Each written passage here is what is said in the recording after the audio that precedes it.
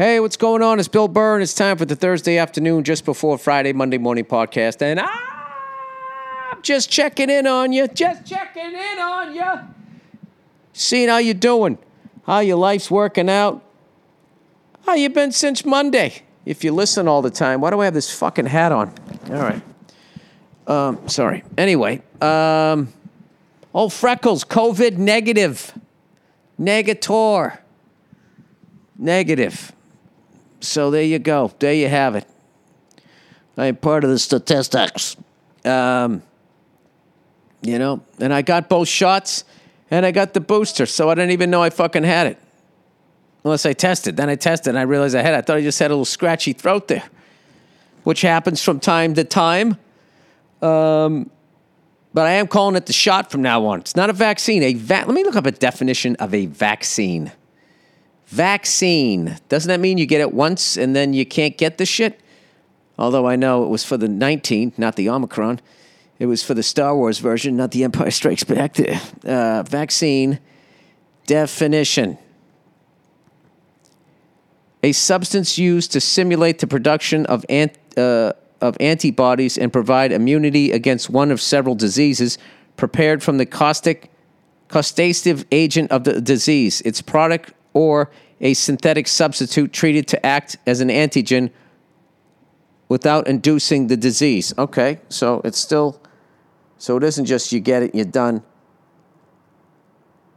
How long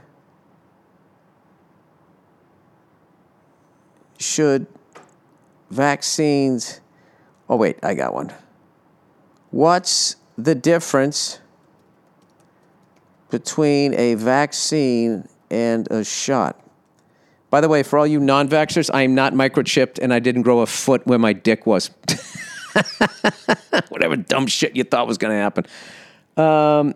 Immunization or vaccination, what is the difference? Let's see. So maybe you can still call it a vaccine. How does immunization work? The term vaccine, isn't this funny? This is like literally what people do. And then 10 minutes later, they feel like they have a strong, argument. This is what I'm doing right now. People on both sides do this. Let me Google this, and then I'll Google that, and now I'm ready to argue. Who wants some? I don't know. I don't know what the fuck it is. All I know is I got the shots, and I was fine. I smoked cigars every day I had COVID, and I felt fucking great. I've seen the people that didn't get the shit, and they were fucking gray. They did not look so hot. Oh, God, dude, fucking shit, dude. I'll tell you, you don't want to get it, man. You don't want to get it. That's all I heard. So, plowing ahead. All right, so because of COVID, I had to reschedule my Fantasy Springs Resort date in Palm Springs, California. My apologies for the late cancellation. I was hoping I was going to test negative, but it did not happen. So there's still a few tickets left because I know some people were traveling in to see the show and they had to give up their tickets. I feel bad about that. You can go to billburr.com to get for the ticket links. There's some left. Once again, my apologies to people. I don't know. I mean, it was beyond my control. Yeah. So there you go. By the way, so even though I've been really busy lately, I'm trying to put this project together out here. I'm out in Hollywood, people. I'm developing a project. I actually got to watch the third period of the Bruins versus the Kraken. Look out for the Kraken. They're kind of a piece of shit team. They're not fast, so they just try to injure you. It kind of seems how they play. Kind of a throwback team. They don't have any wheels. They're an expansion team, so it's like, all right, you're faster than we are, so I guess boarding is on the fucking... It's on the plate. I don't know. At the last second, he turned, so it wasn't... And then I watched the Celtics the last quarter and a half of them beating the Hornets, just letting the Hornets hanging around. Hornets just kept playing, and we kind of felt like we had them beat. And... I don't know. I like watching the Celtics when I finally get a chance. It was weird. My kids were in a decent mood as far as they were cool with watching what they call daddy TV, which is anything that isn't like, Puppy Dog Pals, that baby Spider-Man with the brother and sister Spider-Man, whatever that one's called. Which is the guy who wrote that music I just saw is the guy from Panic at the Disco, I want to say. I missed that whole decade of music. No, Fall Out Boy. Fall Out Boy. There you go. The lead singer of that wrote all of this music, and he taught himself like the trumpet. I was watching this whole thing on it. It was fucking amazing. So, anyway, MotoGP starts this month. I think F1 starts next month. March Madness is coming up. It's all good stuff. All of it.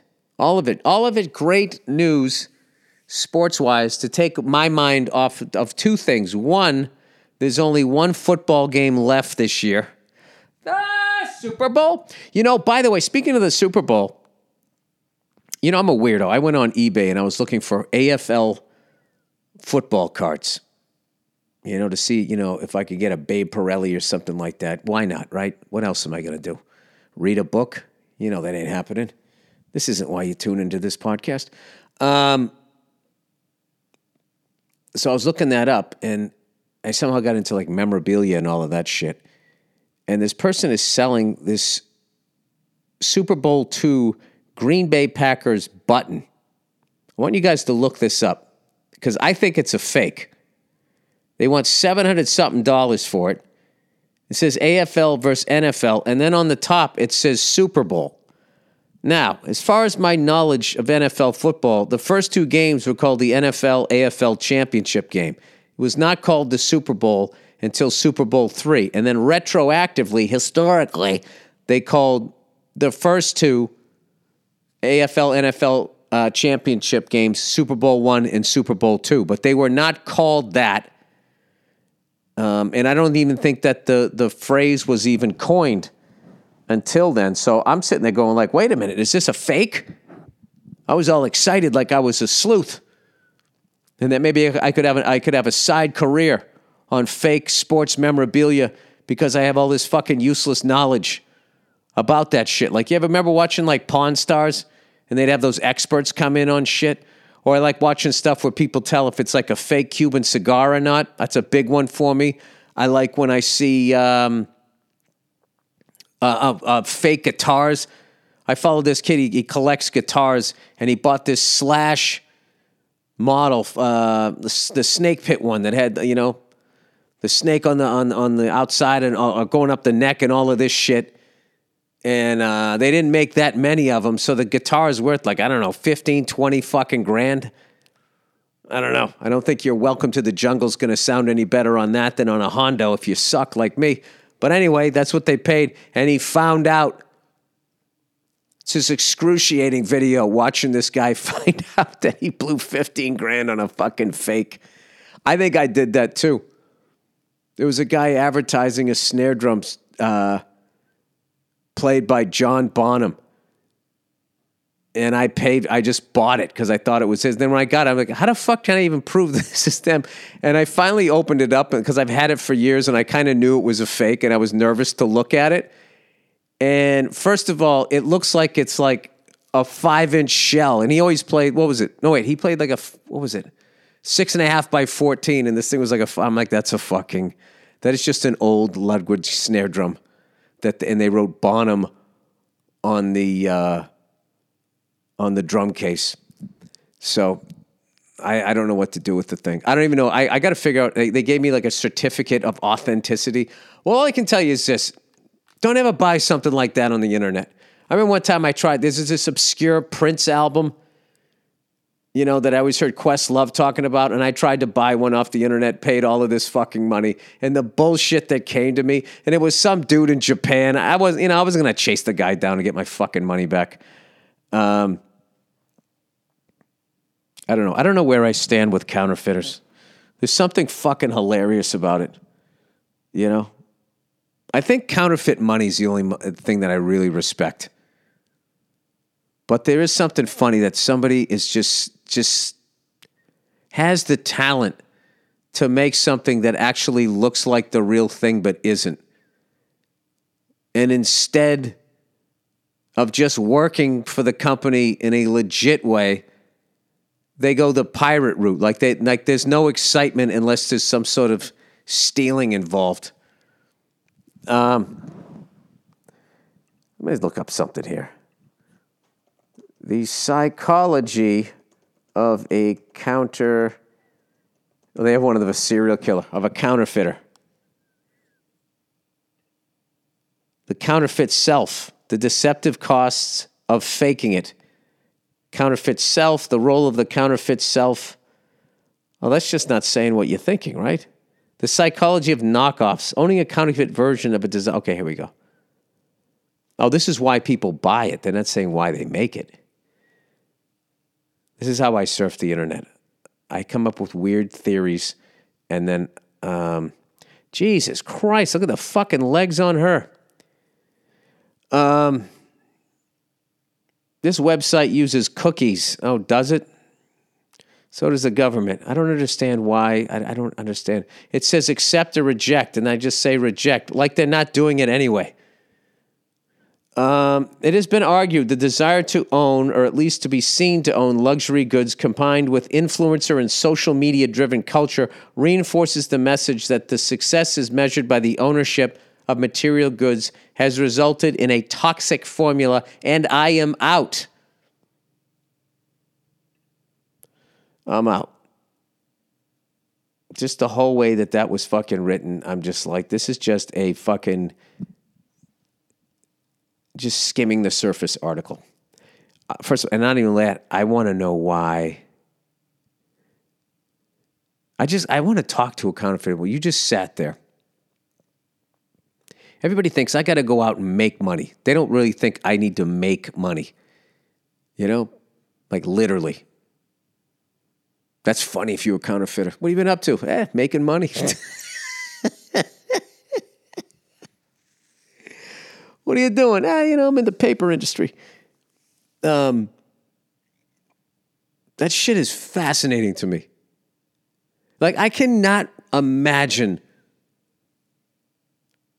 how scared you are in the fucking rush the first time you go out with your paper. You know? I'd counterfeit $1 bills. That's what I just go to titty bars. No, I'm kidding. I would counterfeit $1 bills. It's kind of rough, though. I know why they don't do it, but I just figured no one would be expecting that. But then you would just so flood the market with these $1 bills every time you bought something for $1,000. No, this is what you do. Your partner in crime has big fake tits. All right? And she goes into the bank every week with the garbage bag full of these $1 bills. You create a fake W-2 at the local titty bar, and they, from some, titty bar that doesn't exist or whatever, right? To the Cayman Island or some shit, right? An offshore titty bar. Sorry, I'm not the best at this. And she just goes in and she drops the sack down, and then she doesn't withdraw it, right? And then you just have like the ATM card, and then you just work on that, right? And here's the thing, she's a real stripper. That's it. She's a real fucking stripper. So then what I do is, 10% of her shit. At that point, I might as well be doing 5s and 20s, but I feel like they're going to figure... Don't take it to a bank. They're going to figure it out. Stupid idea. Stupid fucking idea. Okay, this is what you do. You get a fucking stripper, right? You ask her, what do you make on any given night? What do you make? And she tells you what you make. Or what the best dancer makes. And she goes in there when the dancer isn't looking. She switch out the dancer's, real money with the fake money that I make. And then she'd take it down to the bank and she'd immediately get caught. And she'd say, I got it at work. And then they would set up cameras and then we'd get caught. Fuck, this is hard. All right, whatever. I'll get back to you on that one. Anyway, but I'm kind of avoiding the biggest subject of the week is, unless you want to talk about real shit that fucking was too depressing, just in the world of like, I don't want to pay attention to real shit, so I'm going to pay attention to other shit. Tom Brady, the greatest NFL quarterback of all time. Not only does he call it quits, he does it in such a classy way, I thought. Didn't make a big to-do about it or any of that shit. Nobody knew it was his last game. Just announces it on what was it, Instagram or some shit. I thought it was great. And I thought all those Pats fans that had, there wasn't too many. Like, I read one woman said she was heartbroken that he didn't thank them. It's like heartbroken? Heartbroken. The guy goes out there, he wins 6 Super Bowls, he puts us on the fucking map. Nobody has more Super Bowls than us. Before that, everybody who had everybody had at least as little as we did or more than us before he came. And by the time he was done with us, nobody had more than us. That's unfucking believable. And you're heartbroken because he didn't send you a Hallmark card. But once again, it was a very small portion of the population. But that's all the sports news media needs. And then they started acting like that was all Patriots fans. I got to be honest with you. He didn't even owe me a statement. If he just didn't come back, hey, where's Tom Brady? Oh, he retired. Good for him. Good for him. He's got all that money. He's already down in Florida. It's fucking perfect. Good for him. That's a big thing with me. I love seeing people retire. I'm so fucking happy for him. I'm retired. I'm done. Can you imagine that? Let's say you're Tom Brady's age, 44 years old, and let's just say you're retired. Now, look, obviously, you got to do something. You can go out of your fucking mind. All right? But how long would you not do shit for? If you had like a superstar athlete's money, I mean, here's the deal. Men that make the money that he has, if they didn't have a woman in their life, they could not work ever again. So the key is to have a woman that actually has a career, which he does. So I think they're good. That would be the shit. 44 years of age. What are you doing? I'm just going to hang around and watch my kids grow up. Fantastic. Think he's going to have a sandwich now? Some bread? Go down to Subway? I don't know what. But I think like everything he did, it was perfect. It was perfect the way he retired, and I think it was the perfect time to go. And, you saw all the things that everybody said he did. I hope somebody mentioned the fact, I've never seen a superstar athlete, after they leave the team that they win championships with and they, air quote, hang on for the last couple of years, I've never seen one go out, win a championship, and in their final year, lead the league in passing and what was it, in yardage and touchdowns or something like that. His last year in the league, he threw for over 5,000 yards. He never dipped. For 22 NFL seasons. It should have been sad. There should have been people saying he's hanging on too long and all of that shit. Never fucking. He could have played again another year. Unreal. Unfucking believable. So I figure that's the one that people probably didn't bring up out of all the things that they've talked about, all his records and all that. So, Jesus Christ. Unfucking believable. I wonder how many quarterbacks came and went that if you looked like starting quarterbacks beginning of every year that he played, I mean, he was he came in right when Elway and Marino went out. And let's see, I'm trying to think somebody. He caught the end of Troy Aikman, I think. Troy Aikman might have left before him. I always forget if Troy Aikman played into the 2000s or not. But I know, who else was still around? Brett Favre was obviously still around. Oh, Jesus Christ. Dan Pastorini. I don't know. I don't fucking, my brain, I'm not good with quarterbacks. Back. Donovan McNabb. Or the amount of people that had careers within his career. Like Eli Manning started after him, retired before him. Peyton Manning started a few years before, and then like I think Brady played like another 7 seasons beyond it. The longevity is incredible. I'm predicting he's going to make a whole bunch of money off that TB12 just within professional athletes, because I think all of them, no one wants to retire, and you want to stay competitive. He's got some sort of system going on over there that seems to work. Who knows? Maybe I'll do TB12 and finally fix my fucking shoulders. All right, with that, let's read. So congratulations, Tom Brady. You did everything. And as a Pats fan, it was so awesome to see you go out on such a high note. And I'm really happy for you that you're retired and you don't have to deal with any more bullshit. All right. I got one read this week. Butcher Box, everyone. Butcher Box. Meal prepping is difficult. Butcher Box makes it easy. Butcher Box is a subscription service that takes the guesswork out of finding high-quality meat. Butcher Box sources their meat from partners with the highest standards for quality beef. No more searching the grocery store for 100% grass-fed beef, free-range organic chicken, and wild-caught seafood. You don't know what it's going to do. And more. Their sourcing decisions are made holistically, keeping the farmer, the planet, the animal, and your family in mind.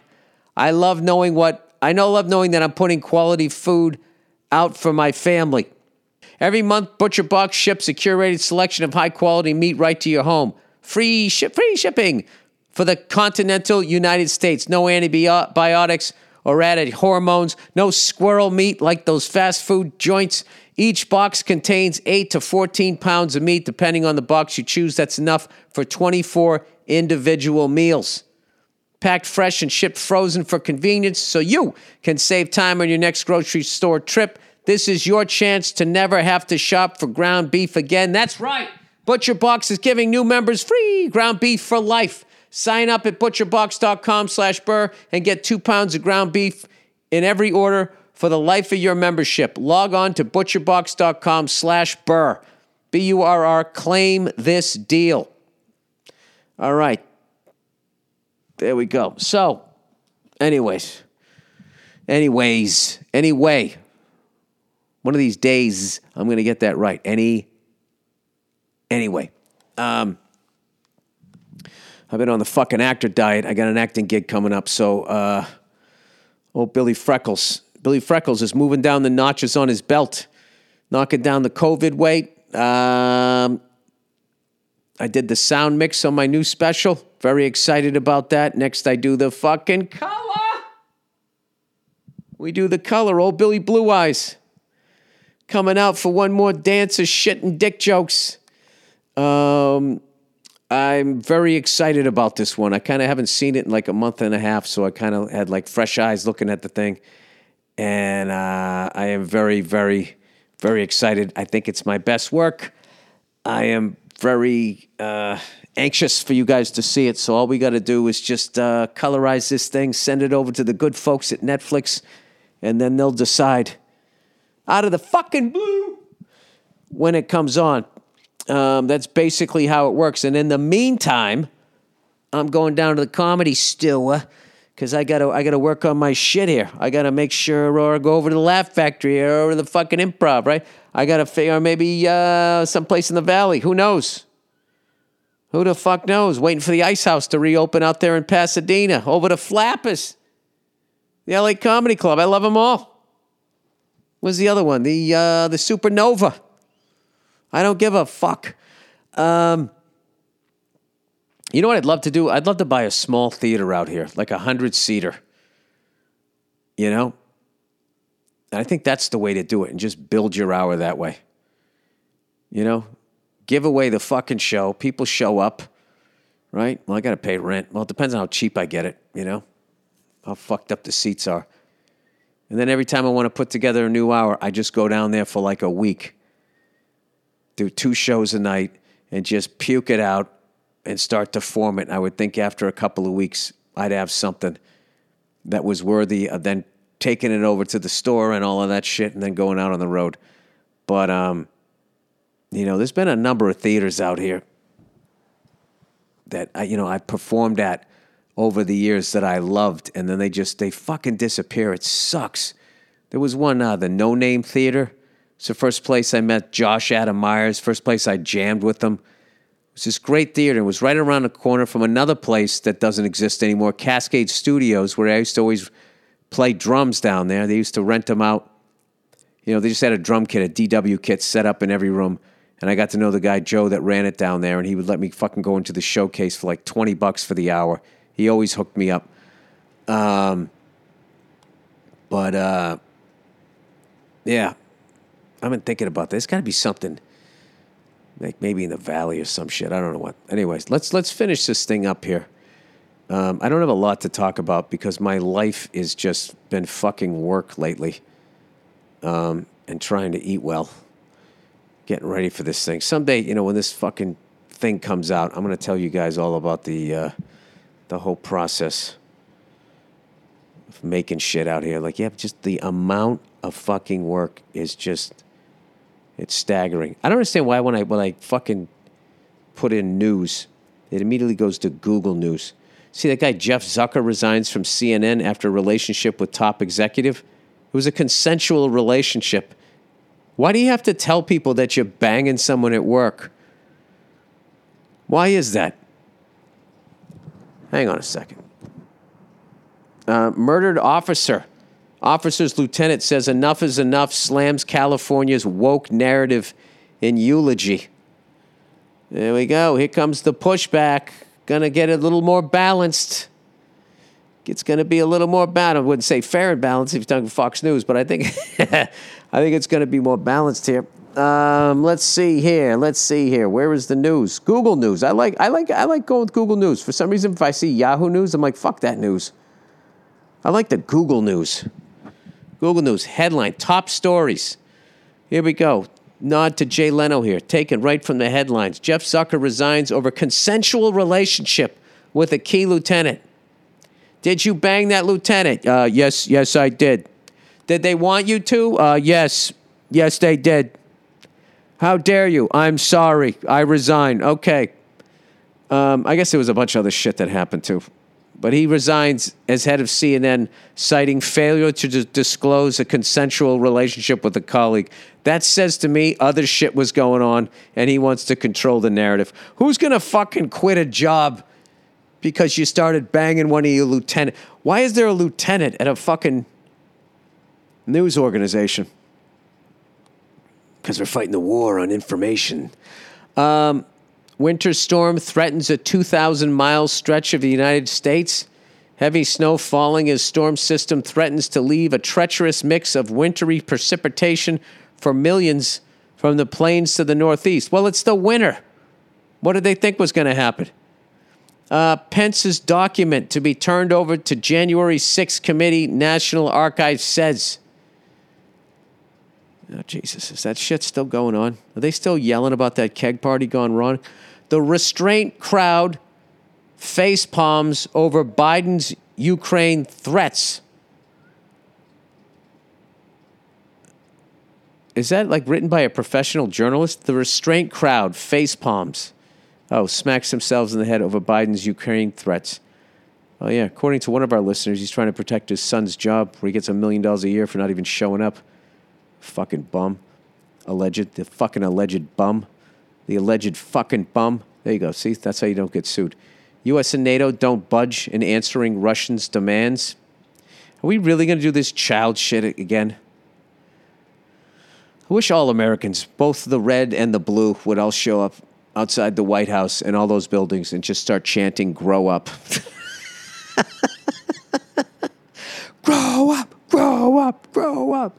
You know, or we're going to war with those guys. Yeah, no, we're not. No. You know what, buddy? You do it. You do it. Why don't you have a fight to the death with the other world leader? Who would you take? Vladimir Putin versus fucking Joe Biden. Now, I know a lot of you people, you're like, oh, my God. Any Russian versus fucking our 1,000-year-old fucking president here. You know, I know that's what you're thinking, but I don't know. Putin likes a rigged game. I think he would have a bunch of tune-up fights where guys would pretend to box him the way they pretend to play hockey against him. And I know he's got some sort of like judo black belt or something like that, but you think it's like the Elvis black belt? Like Dennis Miller made fun of a long time ago? One of my favorite references of all time. Said so-and-so deserved that award as much as Elvis deserved his black belt. It was fucking incredible. Hang on a second. From the Black and White special, one of my favorites of all time. Vladimir Putin martial arts. Let's see what he's got. What type of martial arts does Putin know? He's educated in the ancient form of poison mist sprayed at you when you have a heart attack. What martial arts? How am I in it? Judo. Okay, he knows judo. This is the tail of the tape. I'm going to do the whole fucking HBO thing. Vladimir Putin, height, weight. Height and weight. Let's see. He is 168 centimeters. Oh, come on. An American. No, he doesn't look too healthy either. It's like he drinks a lot of vodka. God, it's got to be fun to be the fucking head of Russia, huh? Best vodka in the goddamn world. All those hot chicks over there. Oh, wait a minute. He's 5'6", weighs 152 pounds, lean and mean. Blue eyes, of course. Blue-eyed devil running the country. Hair color, salt and pepper. Born in 1952. 65. He looks great. I hate to say it. As an American, son of a bitch looks great. All right, Joe Biden. Height and weight. Age. All right, tail of the tape. So we got 5'6", 152, 65 years old. Going up against Joe Biden. What do we got here? Come on, with all the fucking ads, you cunts. He's 6 feet tall. He's got a half a foot on the son of a bitch. He weighs 158, so he makes weight. He's still a fucking middleweight. This fight is still on. Here's the big one. He's 77.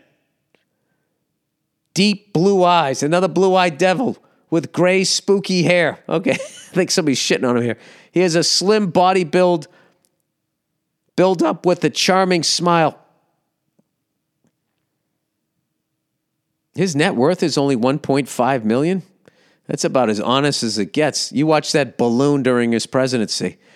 He did really well in the private sector. So who do you like? A 77-year-old 6-foot guy or a 5'6", 152, 65, and he knows judo. Let's see, Joe Biden, martial arts. Let's see. Well, he's old. Let's say boxing. Boxing, martial arts. What do we got here? Trump versus Biden. Who would win in an MMA fight? Punchy Biden lookalike granddad goes viral for fighting boxing. Does Joe Biden know any martial arts? Well, yes, he does. If you want to expand the usual definition of martial arts, he's quite an expert in the martial art of verbal judo. Oh, that was clever. All right. That's fucking hilarious. They got Dana White standing between the two of them. All right, who would win? Who gives a fuck? I'd have to go with the 5'6" guy that drinks fucking vodka and knows judo, and he can at least skate. You know, this is the thing. I think the biggest fucking thing for Vladimir Putin is he wouldn't want Joe Biden to get his hands on him. I just feel like he would do that old man thing where he would bite down and grit his teeth, maybe growl a little bit, you know, have that old man fucking Dust Bowl strength.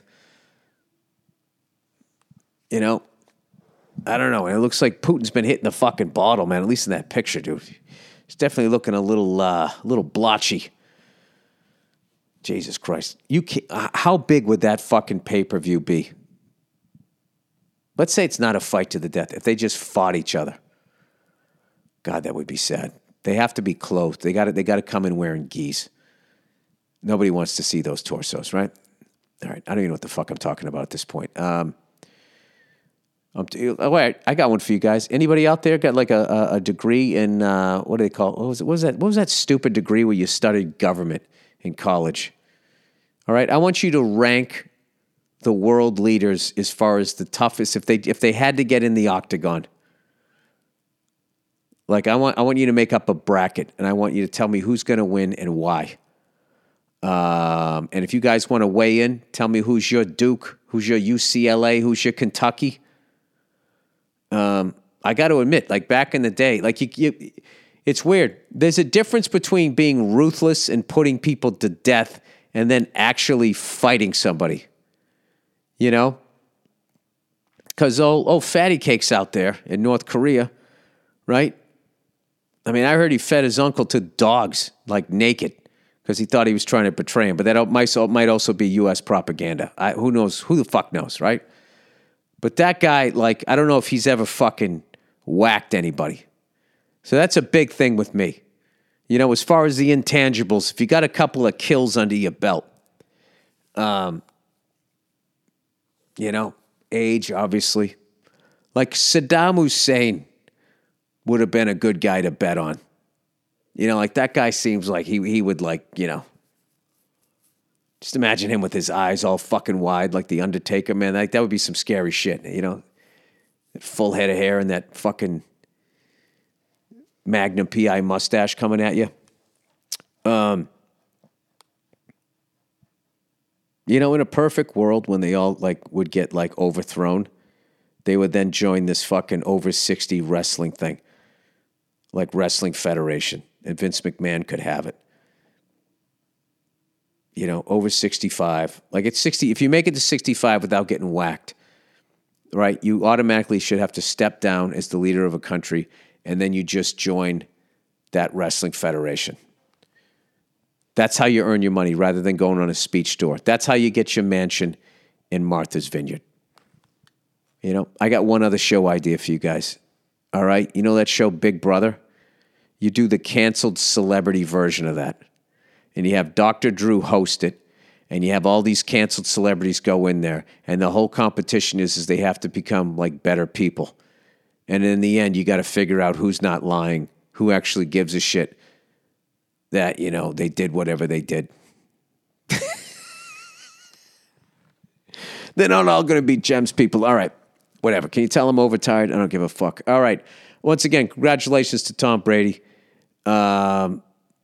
Unbelievable career. Just unbelievable. And thank you, football gods, for bringing him to New England.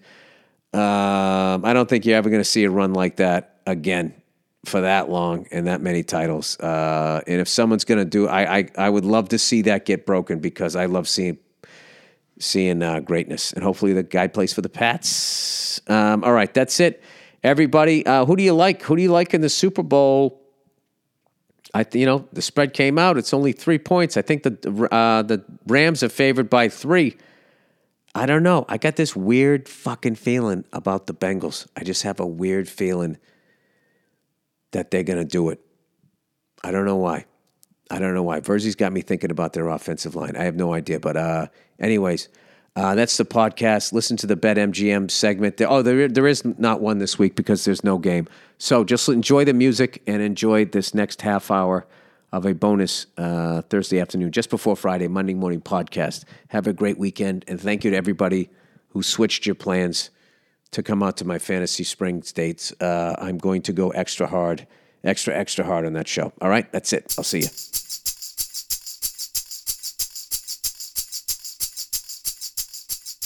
Hey, what's going on? It's Bill Burr, and it's the Monday Morning Podcast for Monday, February 3rd, 2014. How the hell are you? How's it going? I'm a little bit handicapped this week because my internet isn't working. I don't know why. I don't know what happened. I hit the little reset button. You know, you take out the little pin, and you stick it in the side. You do a little fucking 5 count. And you sit there staring at the goddamn lights. Blinky, blinky, blinky. And then what happens? It's supposed to all be good. Well, not this week. I don't have any. So if you think my reading is bad when I'm reading it off a nice giant computer screen, wait till you hear this week when I'm reading off my fucking iPhone. Oh, wait till you hear it. Spoiler alert! All right, well, let's get down to it. How about that fucking Super Bowl? Was that awesome or what? I'm speaking as a Patriots fan, by the way.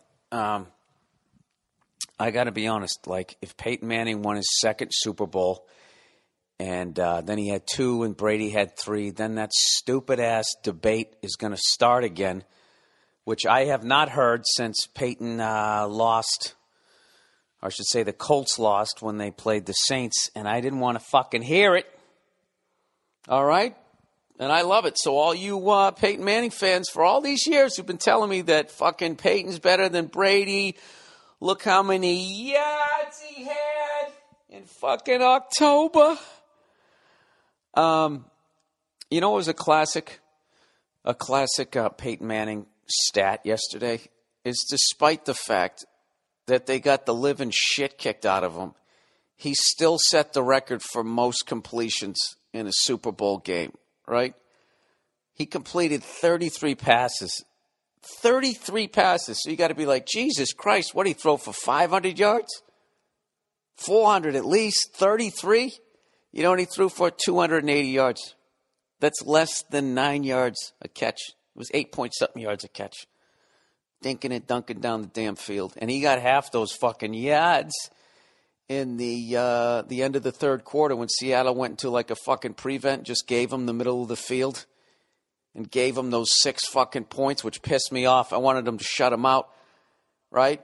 It's embarrassing how much I root against Peyton because it's like it has nothing to do with the guy. I think he's a great fucking quarterback. I'm doing as I'm hating on Peyton is if I can be, am I too white to use that expression? As I dislike Peyton Manning is I am...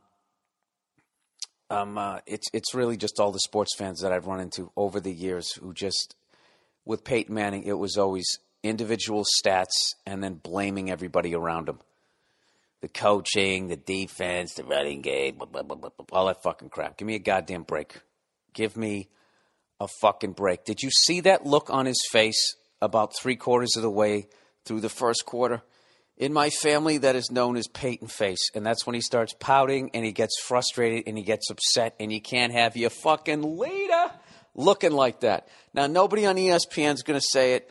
None of them are going to fucking say that shit because they fucking drop down at the stats god and suck its dick every day on fucking Sports Center. They don't watch the game, all right? None of those people on ESPN are even human beings. They walk in as human beings. Right, and then something happens. They drill into their head and they stick a chip in there, and then they just become like these, you know, like I don't even think like their lips should move. I think like their jaws should just open and close like one of those wooden puppets. You know, those ones that are dressed like those guards.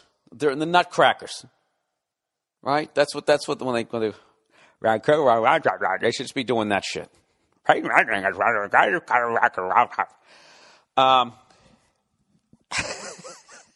I can't even tell you, I had no idea how hard I was rooting for Seattle until the game fucking started because I thought, you know, as you guys all know, how much I hated that stupid 12th man. And, like, you know what would have been a great drinking game was how many times Joe Buck said, it's really loud here, right? With the stupid sound-o-meter. And all of that shit. And I actually got a lot of people on Twitter were giving me shit going, yeah, how dumb do you feel now? I never shit on Seattle. I never said they were a bad team. If you listen to my podcast, you dumb cunts, I said it was yours to lose. I bet on you guys to win it. But that doesn't change. And even your championship does not change that 12th man thing and everybody dressing up like characters and bringing fucking New Year's whistles to the goddamn game is not the dumbest thing that embarrassing ball washing thing I've ever seen in my fucking life. The 12th man stinks. You have nothing to do with the victory, despite what the players and the owners are going to say. They all make millions because of your dumbasses. That's why they're saying nice shit to you. All right? Jesus fucking Christ.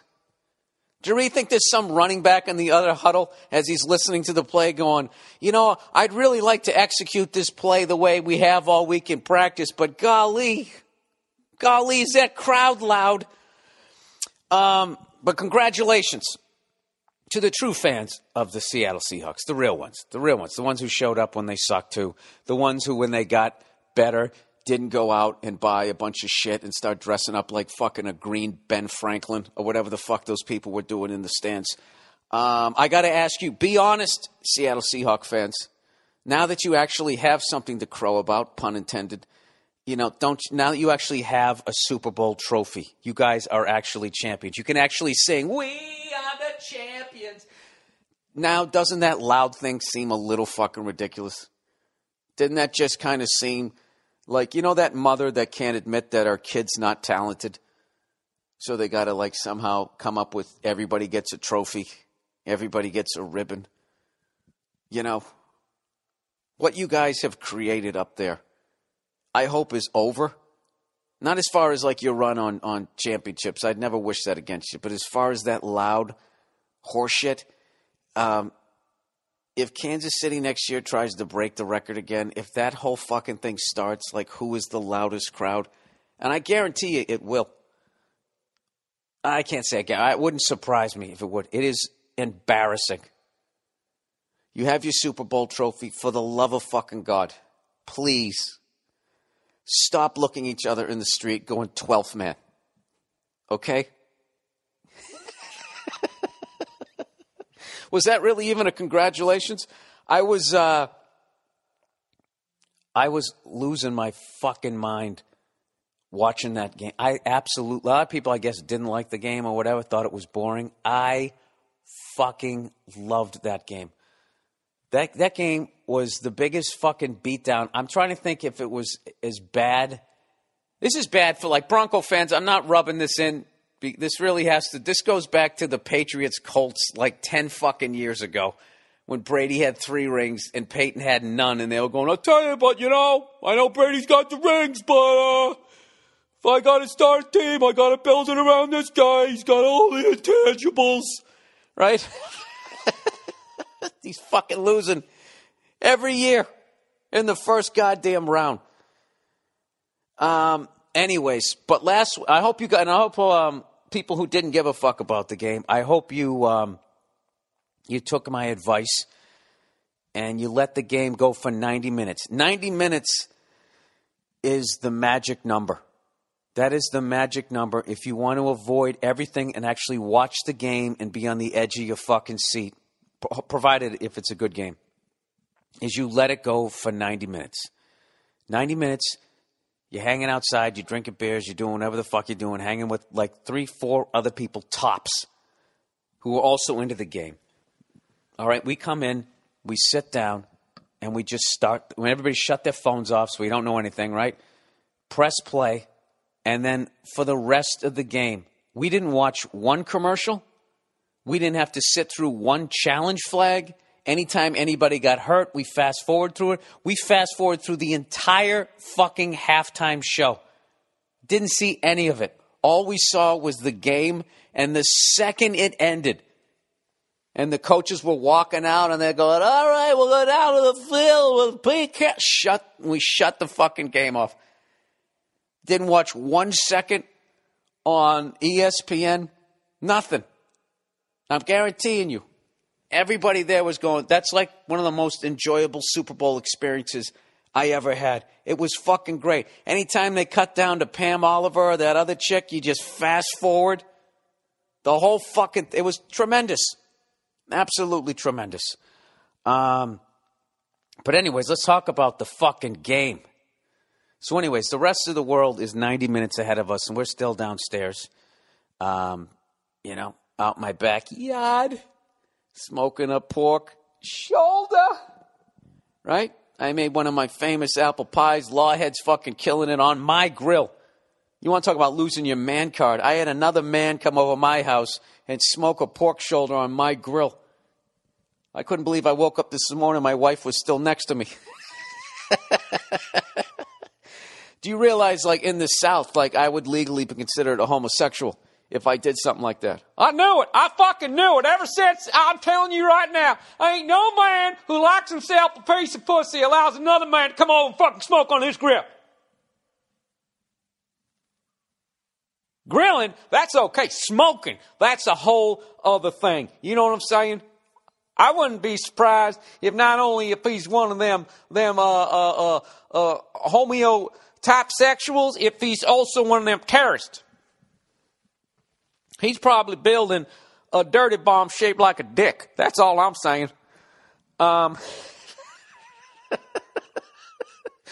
Yeah, I just, one of the keys to being successful in life is knowing what you suck at and then being able to find talent in that area and then delegating.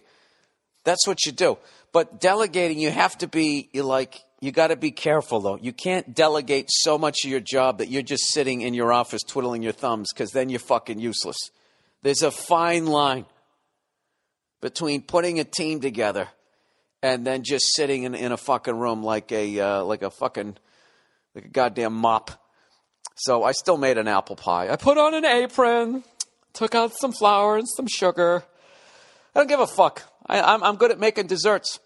All right? I don't know. It's embarrassing, but I like sweets.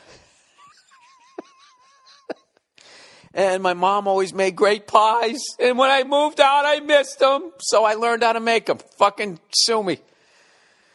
Oh, Jesus. I can't even look myself in the mirror after this fucking podcast. What do you want from me, people? I'm flying blind here. All right? I don't have the internet. I'm doing a podcast without the internet. This is like a pilot flying at night without his instrument panel. Am I in a spin? Am I level with the horizon? I don't know. Am I going up? Am I going down? God, I wish I had a beverage so I could actually look at it to try to figure out which way I'm going. Isn't that what you do? You just put like a glass of water on the airplane's dashboard, and then you just use that as your fucking horizon? Come on, man. That's pretty ingenious for a comedian who has 0 hours up in the air. Anyway, so let's get back to the game. So the entire world is like 90 minutes ahead of us. And there's something cool about that, right? Like they all got on the spaceship and they went to a better planet, and we all sat back like, go fuck yourself. We're toughing it out here. Gnawing on cigars and shit, pretending we know how to fight, right? So we go upstairs, and they finally be like, you guys want to watch the game? Yeah, let's fucking watch it. All right. So we go upstairs. We put it on. I fast forward get right to right before the kicker is going to kick the ball, and I hit pause. You guys ready? Everybody's like, yeah, we're ready. Let's go. Boom. Fucking kicks the ball off. Right? Broncos get the ball, and the very first play from scrimmage. All right, Peyton calls an audible. The fucking Manny Ramirez, who I thought, when you get kicked out of baseball, I didn't think that you could then just go play football. But once again, Jesus, what a fucking talent this man is. Manny, being Manny, hikes the ball over Peyton's fucking head into the goddamn end zone, whatever. The guy falls on it. They get his safety. Very first play from scrimmage. And I'm not going to lie to you. I literally put my hand over my mouth and I was stunned. Absolutely stunned. Because, I'm not going to lie to you. You guys know what my prediction was last week. I thought that game was going to be a classic. I knew the AFC was weaker. I definitely kind of felt that Seattle 49ers might have been the Super Bowl, but it's fucking Peyton Manning. And I knew Seattle had a great defense and all that. I just thought it was going to be back and forth through the first half. This is what I thought. And I thought it would maybe one team or the other was going to be up by like 2-3 points, maybe 4 at the half. And then in the second half, I thought that the Broncos defense was going to cave and that Marshawn Lynch was going to fucking run all over them. That obviously did not happen. I think the Broncos went in there. Obviously, were like, all right, we got to stop Marshawn Lynch, and they did. They did, and they were like, that Wilson guy is not playing well. If we're going to get beat by our offense, it's going to be with that guy's fucking arm. And other than a couple overly excited throws, where he overthrew that guy right out there in the flat. Other than that, that kid fucking settled down and had the game of his life. I thought he made some great fucking throws. Had no picks, no fumbles, no nothing. He did not hurt the team. All he did was move it forward. He played a great fucking game. Dude, it was total 100% fucking domination. I mean, think about that. They had 2 field goals. They had a safety. They had a touchdown, offensive touchdown. I think it was a run, right? Yeah, Marshawn Lynch, that was a run. That's 2 field goals, that's 6. How fucking annoying is this, me going through the whole game? That's 20 points. No, that isn't. Oh, here's the comedy. Me trying to add this up. All right, 3 and 3 is 6, plus 7 is 13, plus 2 is 15. They had a special teams kickoff return. That was fucking 22. What else did they? I don't fucking remember. They had a pick 6. That's 29 points. Then they scored another 14. I don't even fucking remember. And I'm telling you, I mean, I might be wrong, but they could have shut him out. They went into the prevent at the end of the third quarter, which was fucking brilliant. Just give up the middle of the field. Let them burn out the rest of this fucking quarter, and we're up. Even if they score a touchdown, we're still up by almost 30 points. There's no fucking way they're scoring 30 in the fourth quarter. It was over. I've never seen the starting quarterback get taken out of the game like, well, there's no sense risking you getting injured in a fucking Super Bowl. I'm trying to think. Did they take Troy Aikman out that year when they won like 50-something to whatever against Buffalo? Or did they take Joe Montana out in that 55-10 game? I don't think Jim McMahon came out when they beat the shit out of the Patriots, that 46-10 game. So this is what I'm doing during the game. This is how much of a psycho I am. Every time Seattle scored points, I stood up and I high-fived each person I was watching the game with. Every time I'd go, Tom Brady, Tom Brady, Tom Brady, Tom Brady, as I was going around the fucking room. Look, I'm too dumb to follow politics. I'm not good at math. I don't understand science. So sports is all I have. So when I put on ESPN, it has been an absolute dream for me since 2010 to not listen to the who is better, Peyton or Tom Brady. And if he won yesterday, I was going to have to fucking listen to that again. So this is completely just selfish. Totally selfish. Because I didn't give a fuck about Seattle either. And there would have been nothing funnier than after all that screaming and yelling if they didn't win it. The whole fucking thing. I mean, I didn't give a fuck. It would have been hilarious. But the second the game started, like when Seattle started playing well, first I saw Peyton, right? And then there was the safety. And I was like, I was literally nervous at the beginning of the game going, oh my God, is he going to just carve up this fucking unbelievable defense?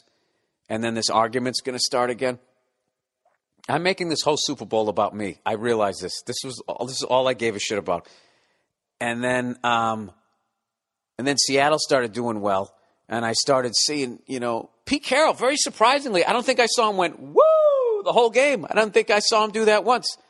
But I got it, and then I was looking at him like, fucking Pete Carroll. I don't want to see this guy win. Like I was like this little gargoyle in the corner. Just sitting there like, is there any way both teams could lose so I could be satisfied as a sports fan?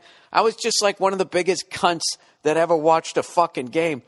And then I just realized that it was more about, and not only that, Verzi picked the Broncos and I picked Seattle. And that's back-to-back years where Paul Verzi has been dead fucking wrong. And this is the thing about Paul. And this is why you should never, ever, and you can call in the Verzi effect if he has callers, and you can tell him I said this. Don't ever take gambling advice from that man. I'm not saying he's a good guy. I'm not saying he's not a stand-up guy. I'm not saying he's not a great husband and father. I'm not saying he's not a great comedian. I'm just talking about the gambling part of Paul Verzi's New Jersey brain via New York. All right? That fucking guy, he's never going to learn. That guy loves offense. It's a cliche at this point to say defense wins championships. Paul he can't hear it. Paul's like that guy that's had fucking 19 beers and you're trying to go, give me your keys, and he just will always think that he can drive. That's what he is. I hope he listens to this.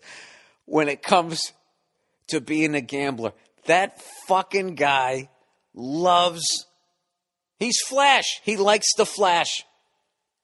He likes pinky rings, offense, throw the bomb. That's his big thing. Air it out, scare the defense. He loves it. Waste a play. Just throw it 70 fucking yards. He is. He is a Times Square fucking kind of guy. He likes the lights. He loves the fucking offense. I, on the other hand, am a miserable, middle-aged Andy Rooney cunt. So I, of course, love defense. I love a 10-7 game. I love it. I love it when people sit there, it's so fucking boring. I absolutely love it. I love a pitcher's duel. I don't know why. I know why, because I'm the kind of guy that will watch a Super Bowl and root for both teams to lose. So anyways, congratulations. In all seriousness, congratulations to the fans of Seattle. That's got to be, it's great. You guys haven't fucking won a championship. When was it? Let's see, 77 was the Bullets. No, 77 was Portland. 78 was the Bullets. 79, I believe, was the Supersonics. The loudest fans. They are the loudest fans. Hey, Seattle Seahawks fans, do you ever think if you cheered that loud for the Sonics, they wouldn't have left?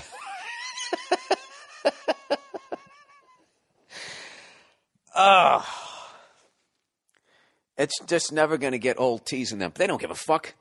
They have a championship parade. So now they're actually talking because they're so young. I mean, dude, that was seriously. I know I'm still breaking their balls just because it's fun. That was seriously I knew the AFC's weak, but I mean, they're only so weak. That was still Peyton Manning with one of the most prolific offenses in the history of the modern era. Fuck the whole game because the game has changed so much. But Jesus Christ. I mean, that game was over. And even I always say it's never over. It's never over. It's never over. It was fucking over. The fucking game was over. Joe Bartnick was sitting on my couch just he started laughing in when the guy ran the fucking ball back to start the second half. Because he's sitting there going what did he say? He said, Bill, he goes, I'm glad you have money on this game because if you didn't, I would be back outside drinking. And I start laughing. And then, and as we're doing that, we're fast forwarding through all the fucking, halftime show. And as he's saying that, I'm laughing. We hit pause, everybody, bathroom break. And then we hit play. They kick the ball off and the dude starts running back and Bartnick has this high-pitched laugh. I just hear him going, ah! The guy runs the fucking thing back. Dude, it was an absolute beat. I have to think that everybody in Washington, the state of Washington, has to have laryngitis. Especially if you watched the game and you didn't miss any commercials. You just watched it like a nerd. And just sat there like a good little fucking TV viewer and you watched the whole halftime show. I mean, everybody in the state of Washington has to have laryngitis. I'm trying to think.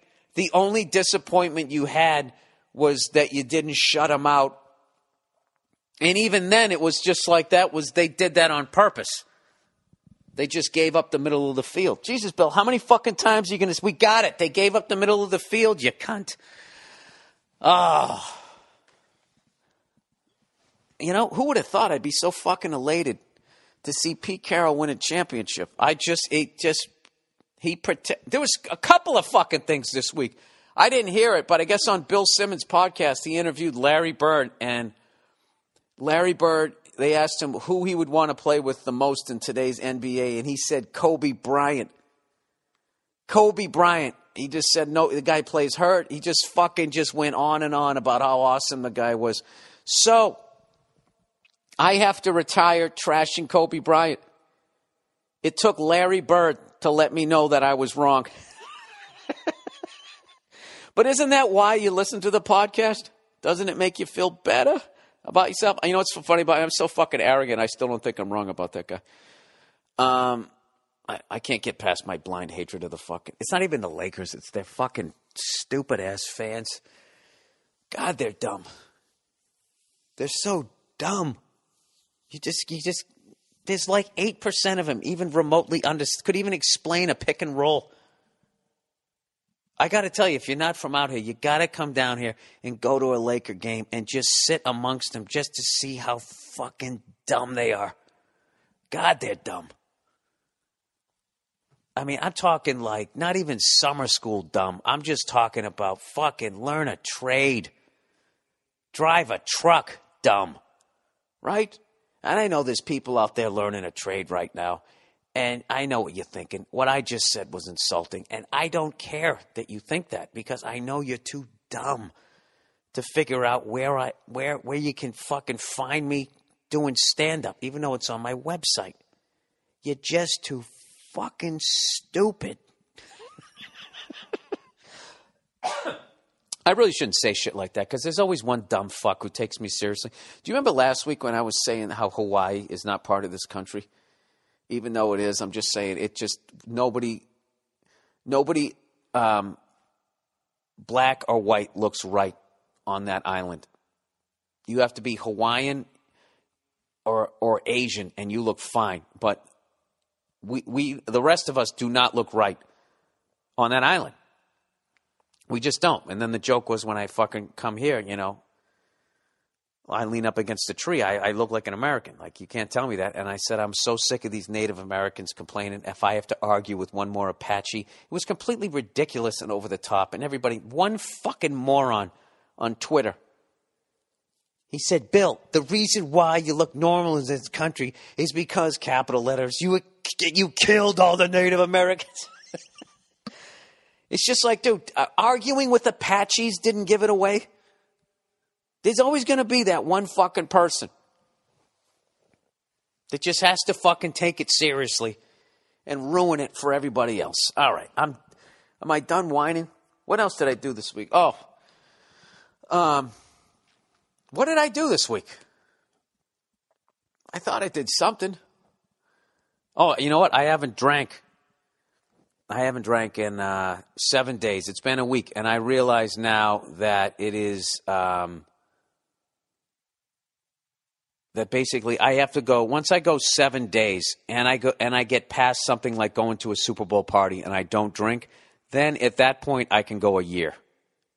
Like now, I could go a fucking. It's that first week where I haven't drank in 2 days, I haven't drank in 3 days, then I just think, well, if I drink, I can start over again. I can easily go 4 days and beat my streak. Once I get 7 days in, now I got a hitting streak going. You know, I got the hot bat here. I don't want to end the streak. I don't want to start over again at 1. So I got through the Super Bowl, and it was brutal trying to get through it. Oh, man, we had such a fucking great time. And then in the end, right, because we were smoking this pork shoulder, and the last time we had the temperature too high, and by we, I mean Lawhead. This time, we/Lawhead had it lower, and it took a lot longer, which it was totally worth it. But we watched the game in like it took us 2 hours to watch the game. Just flew through the whole fucking thing. And then by the end of the game, the pork roast was ready, and the pork shoulder, I should say, was ready. And we just sat there and fucking chowed down, laughing that we missed all of the bullshit. And it was funny. Nia comes home and she's like, what'd you think of the game? We're like, yeah, we just finished it, blah, blah, blah. And then she starts talking about Bruno Mars and all that. We're like, yeah, we didn't see it. She's like, you didn't see it? Oh, my God, it was unbelievable. It's just like, no, we didn't see it. So then she goes, and we recorded the game. She goes and she rewinds it. Or fast forwards, whatever the fuck she had to do to get to it. I guess rewind? Yeah, because we watched it. Yeah, and I hit stop. Yeah, so she had to rewind back there. And she goes to put it on. And Lawhead's sitting in my living room, and it comes on, and there's this creepy fucking singing of children. And they're like, they're backlit, so all you see is their silhouettes. And they're singing like, wahoo, hore, that fucking Grinch music, whatever the fuck they were singing. Sort of holy, sort of creepy. That pedophile music. Oh, they're so innocent. Let's let them sing innocent, creepy fucking church music, right? And I look over at Lawhead and I go, hey, Jay, this is what we miss. And Jay was over in the corner and he just fucking looked up and he just made this face. He just goes, ugh. But I got to tell you, I actually watched. I watched it. Now that the game was over, I didn't give a fuck, and I actually really like Bruno Mars. I watched it. And, what a halftime show that was. That was a tremendous show. Came out with the DW Green Sparkle. Played a fucking drum solo. Oh, he was tremendous. What an entertainer. Did the James Brown's dance. Chili Peppers came out with their shirts off. I fucking called that. I called it on Conan. I did Conan this week. I said Flea was going to catch a cold because he wasn't going to wear a shirt, and he should be the only one complaining about the weather. So anyway, it was fucking a absolutely phenomenal Super Bowl Sunday, and I did not have one fucking drop of alcohol, and I feel great. And I got to be honest with you, not drinking is it's really hard right around 4 o'clock in the afternoon till about 2 in the morning. Those 10 hours are hard. The other 14 are easy. 8 of them I sleep, and I just got to get through 6 hours. But those other 10, man, I got to tell you, those are fucking brutal. But I'm a nice little streak here, so I'm going to try to go until my Canadian tour. And then once, the Canadian tour starts, I mean, they got Cuban cigars up there. They got, it's just going to be, it's going to be cold. Who wants a heater? So whatever. So I'm going to, what's funny, as I overheard somebody who wasn't a doctor say that, that basically to cleanse your liver, it takes 42 days to cleanse your liver. So like an idiot, I just don't drink for 42 days, thinking I'm cleansing my liver as I'm putting in all these fucking, I'll eat at McDonald's once, or I'll fucking just be eating processed fucking food. I'm not cleansing my liver. But at least I got the alcohol out of there, right? I'll drink a little water with some lemon. I do what I try to do, but anyways, let's get to some advertising this week, everybody. All right, this next advertising is going to be called Bill Tries to Read on his fucking cell phone here. All right, let's bring this up. All right, live reads. Oh, Jesus, will you look who's back? It's our old friends, Sherry's Berries. Ah, Jesus, they came back. They were good sports. All right, let's read this homoerotic / homophobic copy. Let's see how it is this time. Sherry's Berries, everybody. What's the worst Valentine's gift you have ever been given or received? Talk about how much trouble it got you in being in the doghouse. Oh, is that what I'm supposed to do? I'm supposed to make something up? Hey, Sherry, I give great gifts. I hate, why do advertisers have to talk about how much trouble it got you? Boy, oh boy, I remember one year I got my girlfriend a lawnmower. What was I thinking? Oh, Jesus. Anyways, look, who's kidding who? You don't have a lot of money. Just get him some fruit dumped in chocolate. All right? Don't make a mistake again. Order Sherry's Berries now for guaranteed gift satisfaction. Giant, freshly dripped strawberries from Sherry's Berries, starting at $19.99. That's an over 40% savings. Like anybody knows what the market is for chocolate-covered fruit. Jesus, that's down 40%. Or double the berries for just $10 more. You just need my code, BURR, B-U-R-R, when you order. Dipped in white milk and dark chocolatey goodness. Topped with chocolate chips. I don't know why this is so funny to me. decorative swizzle or nuts. 40% off from Sherry's Berries. Enormous, romantic, fresh, juicy, mouth-watering berries.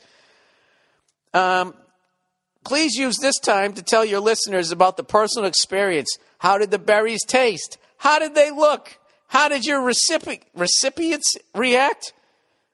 What the fuck is a recipient? Recipient? What the fuck? All right, fuck it. Have you ordered berries for your sweetheart yet? Here's the only way to get this amazing Valentine's Day deal. Giant, freshly dipped strawberries starting at $19.99. Or double the berries for just $10 more. Visit berries.com. Please spell out the word. BERRIES.com. Click on the microphone in the top right-hand corner and type in Burr. Go to berries.com. Click on the microphone and type in Burr. Order today. I love that. Like, you're going to get in trouble for some weird gift, but then you just get them this, whatever. I got to stop doing this, man. I'm going to lose everybody. God knows nature box is not talking to me anymore. Bunch of babies. Pro Flowers. Pro Flowers, everybody. Forgetting Valentine's Day is as bad as forgetting her birthday. I debate that. I mean, they're both bad, but I would say forgetting her birthday is worse. You don't remember when I was brought to this world? You can't just do it. Wait. You just can't do it, and you can't wait until the last minute. I'd rather blank than forget Valentine's Day. Hey, advertisers, I'm not doing the work for you, all right? Write out the copy. Talk about how much you like flowers. Oh, Jesus, I always skipped through them as a kid. I'd rather see Peyton Manning win a Super Bowl than forget Valentine's Day. Or even if it's not forget, it's always wait till the last minute and then be screwed. Listen, you guys know the deal, all right? This is one of the great gifts you can get for Valentine's Day. Why? Because it's easy and it shuts her up. Get 1 dozen red roses with a free glass vase for $30, or upgrade to 1 dozen red roses with a premium ruby vase and gourmet chocolates for just $9.99 more. Classic romantic red roses with a box of chocolates. There you go, sweetheart. And you pat her on the ass. Pro Flowers is quick, easy, and delivery on Valentine's Day is guaranteed. You can't beat the price or the convenience. And I back that 100%. It's about as easy as it can get. Best value. Get it done early. Choose the delivery date and check it off the list. Even if you already have plans for Valentine's Day, you still need flowers delivered, which is, you have to. It's a must. The longer you wait, the harder it will be to find any flowers at this price.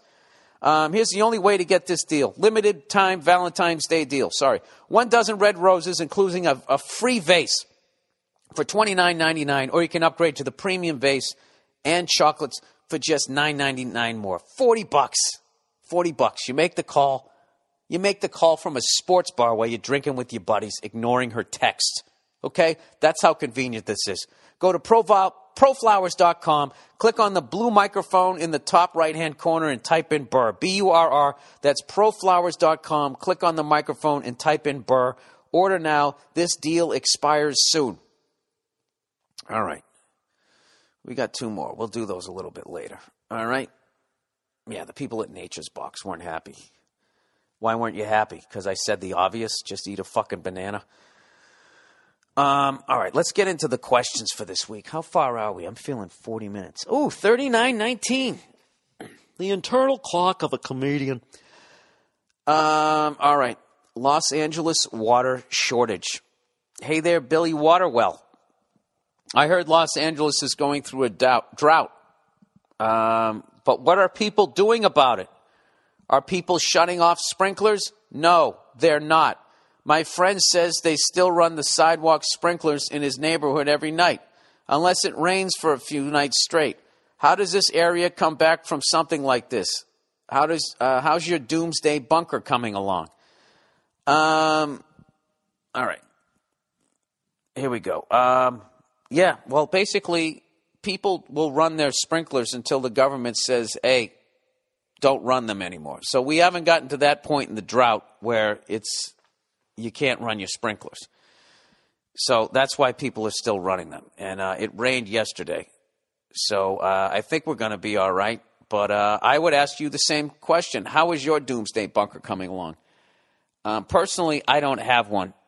And I take great comfort in knowing that I can only die once, and that just without water, I'll be dead within 3 days. So I've had an unbelievable life.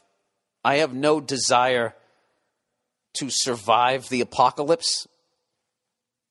You know, just at the very basic level, the lack of toilet paper, toothbrush, and toothpaste, that alone, watching my teeth turning brown, having to slowly yank them out, you know what I mean?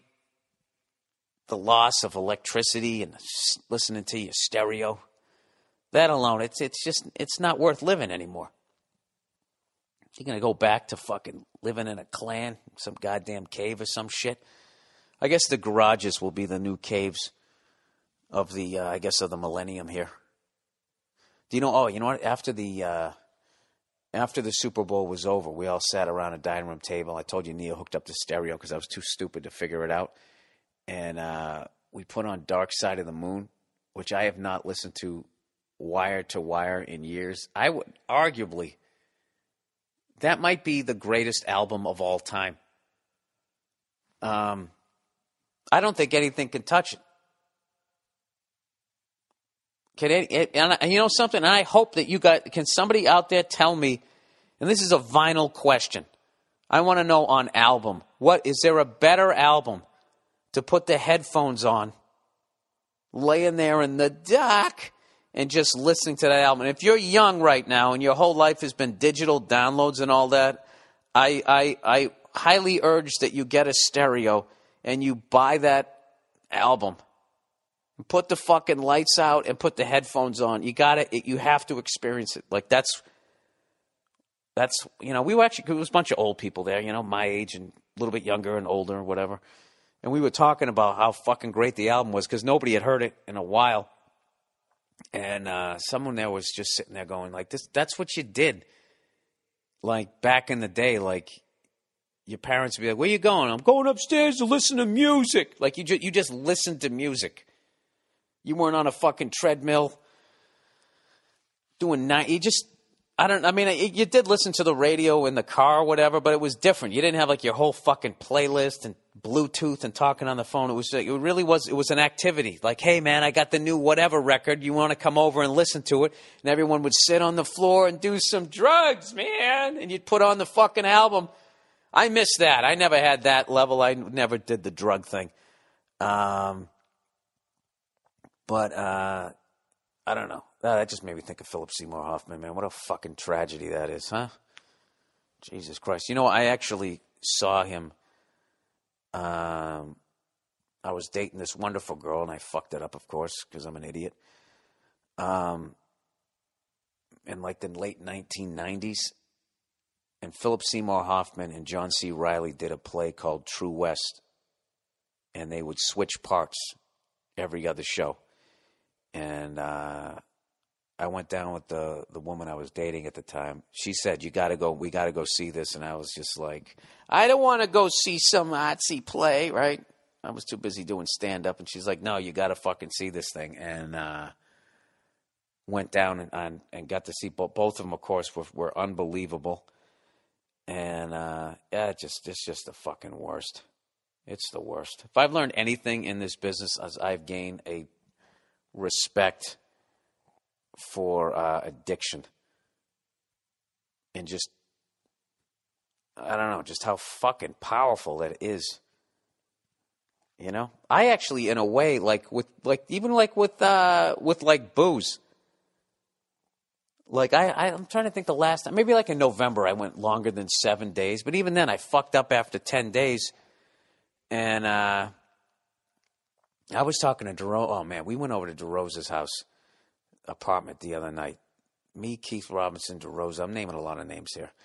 I usually don't do this shit, but we got into this fucking debate. I don't want to do this because you guys are going to blow up Joe's fucking Twitter, and he gets all fucking sensitive about that shit. But me and Joe are going to be doing Uninformed again. We have to have the debate. It was basically, it's centered around a certain artist and his unbelievable young wife and whether or not this person was a creep or not. And, oh, did it get heated. Joe actually got so mad. You know, like when you get so mad, you're standing up and you imitate the other person in the argument while you're doing a dumb dance. Like, I know what you're going to say. Oh, what about that? He started doing this dance and everyone started laughing at him. It was fucking, I mean, it started at 1 a.m. I finally had to leave. I was like, I have a dog. I got to go home, okay? I got to take my dog out. I think I left a little bit after 2, and I guess it kept going. Of course, the next day we fucking laughed about it, but God damn it, another fucking great guy. When was the last time? Well, I guess sometimes somebody who stinks overdoses. You don't want to fucking wish that on anybody, but everybody's talking about Philip Seymour Hoffman's amazing movies to talk about how great he is. How about how awesome he was in Twister? That guy was such a great actor. He was even great in Twister. I remember the first time I saw him was in Scent of a Woman, and all I remember was like, who is that actor?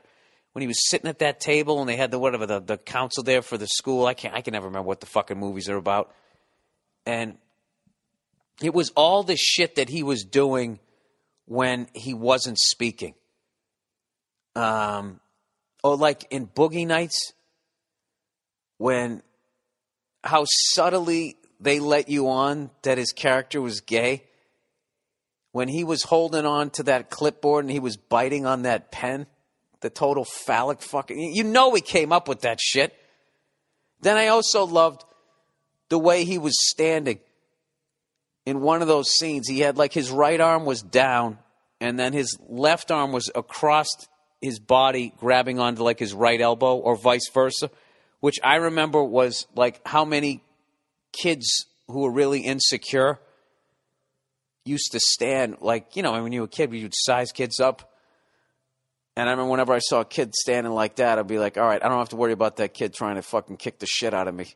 Anybody who stands like that is the guard. I didn't know that it meant guarded. I just thought it meant like you were a pussy or something like that. But I never saw an actor make a choice, even though I've seen a zillion human beings do that. I saw him do that in like Boogie Nights. And, how great he was in Big Lebowski, just everything. I've never even seen Capote. I'm embarrassed to say that, but it just sucks, man. He was one of my favorites. That fucking blows. All right, that isn't funny, right? This isn't what this is about, this podcast. This podcast is supposed to be making you laugh, get you a great start to your day. All right, let's continue on here. So in answer to your question, sir, I have no plans for the doomsday. I'm going to get a bat. That's what I'm going to do. I'd get a gun, but, you know, I'm going to shoot it without earplugs. My ears already ring from playing drums. And, then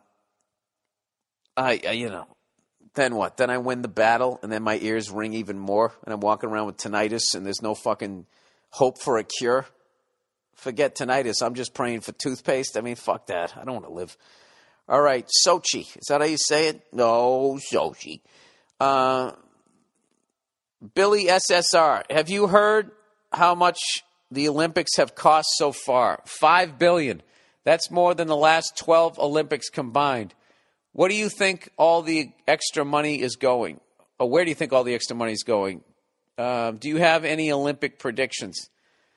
Where do I think all the extra money? Well, they got to make all that snow and that extra snow in case it doesn't snow. I mean, just to cover a mountain in snow when it hasn't snowed, I mean, I figure that's got to cost at least $2 billion, right? I know it doesn't. I don't fucking know. What do I think it went? I think it's an unbelievably corrupt country, even more than the one that I live in. So I imagine all the scams that go on here go on over there because they're human beings just like us, and I think it's probably even fucking 10 times worse over there because of where their jump-off point was. We at least had a nice phony jump-off point in this country that all men are equal and everybody has the freedom of speech and everybody has the right to protest and no taxation without representation. We had we had a way better lie than they had in Russia. You know, Russia was just, hey, everybody gets the same amount of meatloaf, man. Right? at least from day one, we knew that there was going to be people gorging off high on the hog and the rest of us were getting pig feet. We knew that shit. But as long as someone else was just getting the tail, we were happy in the middle class. And that worked for a long fucking time. And now it's over. Dude, how about like these fucking, how about these fucking 3 major bankers have killed themselves in the last week? And if we can get past, well, bad things happen in threes, that scares the shit out of me. I'm not going to lie to you. Those guys were probably all making 7 to 8 figures, I would think. And they fucking offed themselves. And there's no sign that a woman was involved that broke their hearts or, you know. I just, that is scary. Were they going to go rogue and say what was really going on?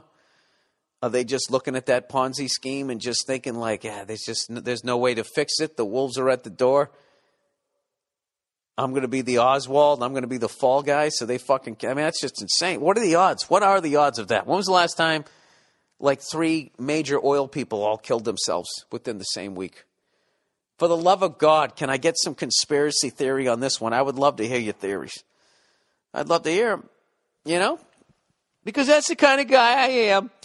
All right, where are we? Let's get on to the next thing here. Long distance hiking follow-up. Oh, all right, here we go. Hey, Bill, a few weeks ago, you asked for advice on how to deal with animals in the wilderness. Most people that get mauled either left food in their... Oh, yeah, that's why I have this massive fear about going into the woods and accidentally stumbling upon a mama bear with her cubs or a mountain lion. I'm always on a trail, and to the left or the right of me is a higher like cliff, and the thing is just sitting there.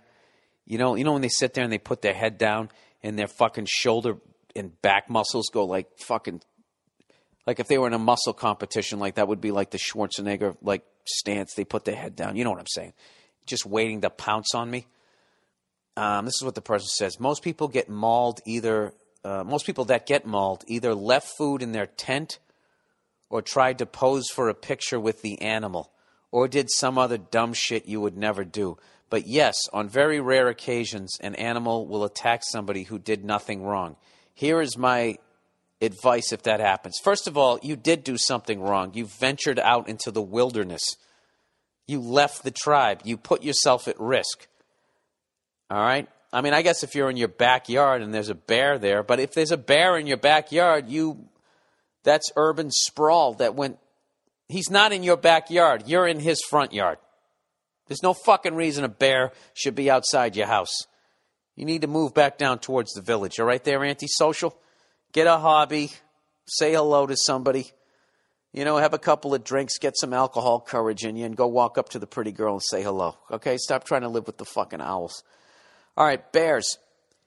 If you're attacked by a bear, you should leave your backpack on to protect your back and use your hands to cover your neck. What about your face?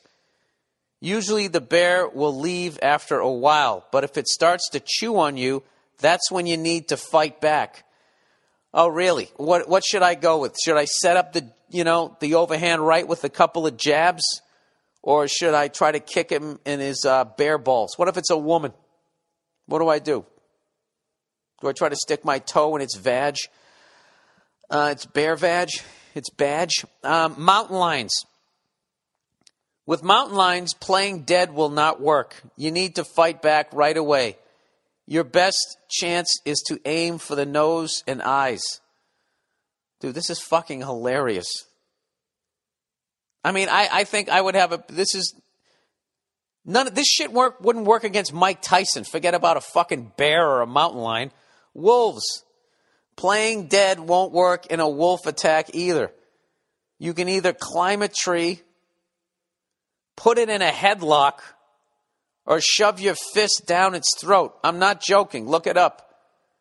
You know what I always thought you could do? I don't know about a wolf. I always thought this was my, when I'm laying in bed and I'm thinking about getting attacked by a fucking, some rabid dog or whatever. If somebody ever sicked their dog on me, when I'm laying in bed, totally relaxed and have my wits about me, and I don't have urine running down my leg as I run towards my Prius like I would in real life.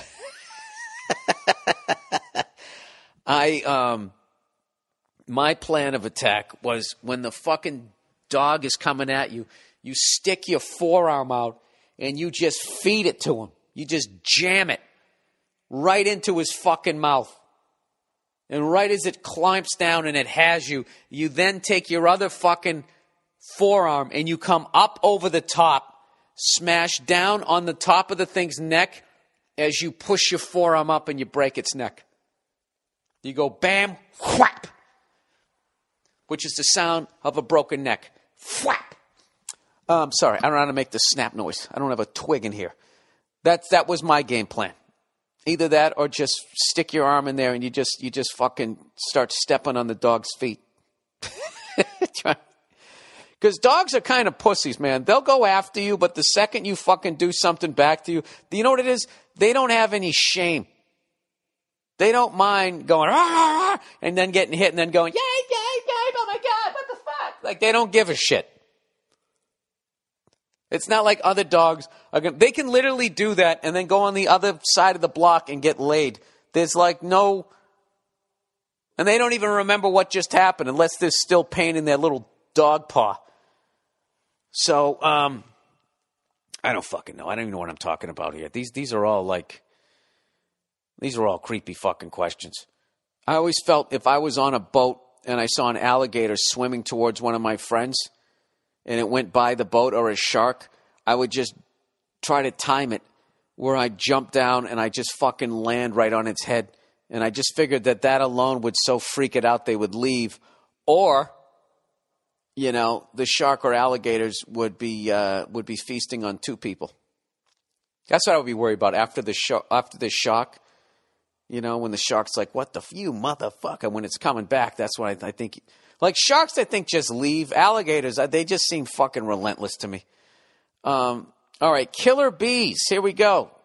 With killer bees, Africanized honeybees, you're supposed to run away for at least half a mile. Now this I know. Do not flail your arms and do not kill one. They will swarm you if you kill one. But honestly, they look just like normal bees to me, so I don't know how to tell when you're in danger. Oh, my God. Run for a half a mile. For fucking half a mile. What's the fastest mile I ever ran was like a 6:18, like freshman year in high school when I weighed about 140-something pounds. I'm now $175. So I think I could run maybe a 7-minute. Even with the fear, just the pain is going to offset the adrenaline. That's going to be a long 15 minutes, people. Oh, God, can you imagine me? A balding, stung-up, fucking swollen redhead. Just coming over the hill. Jesus Christ, what a sight. All right, spiders kill almost nobody. Most can be very dangerous if you catch them at the wrong time. Some snake bites obviously require immediate medical care, but I would be more afraid of lightning if I were you. So yes, it can get gruesome, but these attacks are very rare. Absolutely. I mean, I know shark attacks are very rare, but it's just like, I would love to try surfing, but just, you know, just the fact that, you know, you got to understand that surfing is a sport where you're risking getting eaten alive. I mean, it's just fucking, I mean, it's just not worth it. God damn it, it looks like fun, though, doesn't it? All right, basic travel advice. Oh, wait, you know, I got to read some more advertising here before I get on with this fucking bullshit over here. Live reads. All right, we got two more, everybody. Two more. All right, Hulu Plus. Hulu Plus, everyone. You've probably tried Hulu.com. Now with Hulu Plus, you can watch your favorite shows anytime, anywhere. Hulu Plus lets you watch thousands of hit TV shows and a selection of acclaimed movies on your television or on the go with your smartphone or tablet. And it all streams in HD for the best viewing experience possible. With Hulu Plus, you can watch your favorite current TV shows like Saturday Night Live, Community, and Family Guy. You can also check out exclusive content, including Hulu originals like The Awesomes, starring SNL's Seth Meyers, and Moon Boy, starring Chris O'Dowd from Bridesmaids. Hulu Plus also offers a great selection of acclaimed films. For only $7.99 a month, you can stream as many TV shows and movies as you want, wherever you want. Right now, you can try Hulu Plus for free for 2 weeks when you go to huluplus.com/Bill. That's a special offer for my listeners. Make sure you use huluplus.com/Bill so you get the extended free trial and they know that I sent you. Go to huluplus.com/Bill now or click on the Hulu Plus banner on the podcast page at BillBurr.com. And last but certainly not least, the classic, Stamps.com, everyone. If you haven't heard yet, postage rates have changed again. Because basically the post office is slowly going out of business. So don't get caught up in their awful business. You know what that means? The post office is even more crowded than usual. That's why you need Stamps.com. With Stamps.com, you'll eliminate those time-consuming trips to the post office. Everything you can do at the post office, you can do right now from your own desk. Buy and print official U.S. postage for any letter or package using your own computer or printer. And Stamps.com always updates the postage rates for you automatically. So you'll always get the exact postage you need the instant you need it. You don't even have to think. Plus, you'll never have to go to the post office again. I personally have been using Stamps.com for almost 3 years.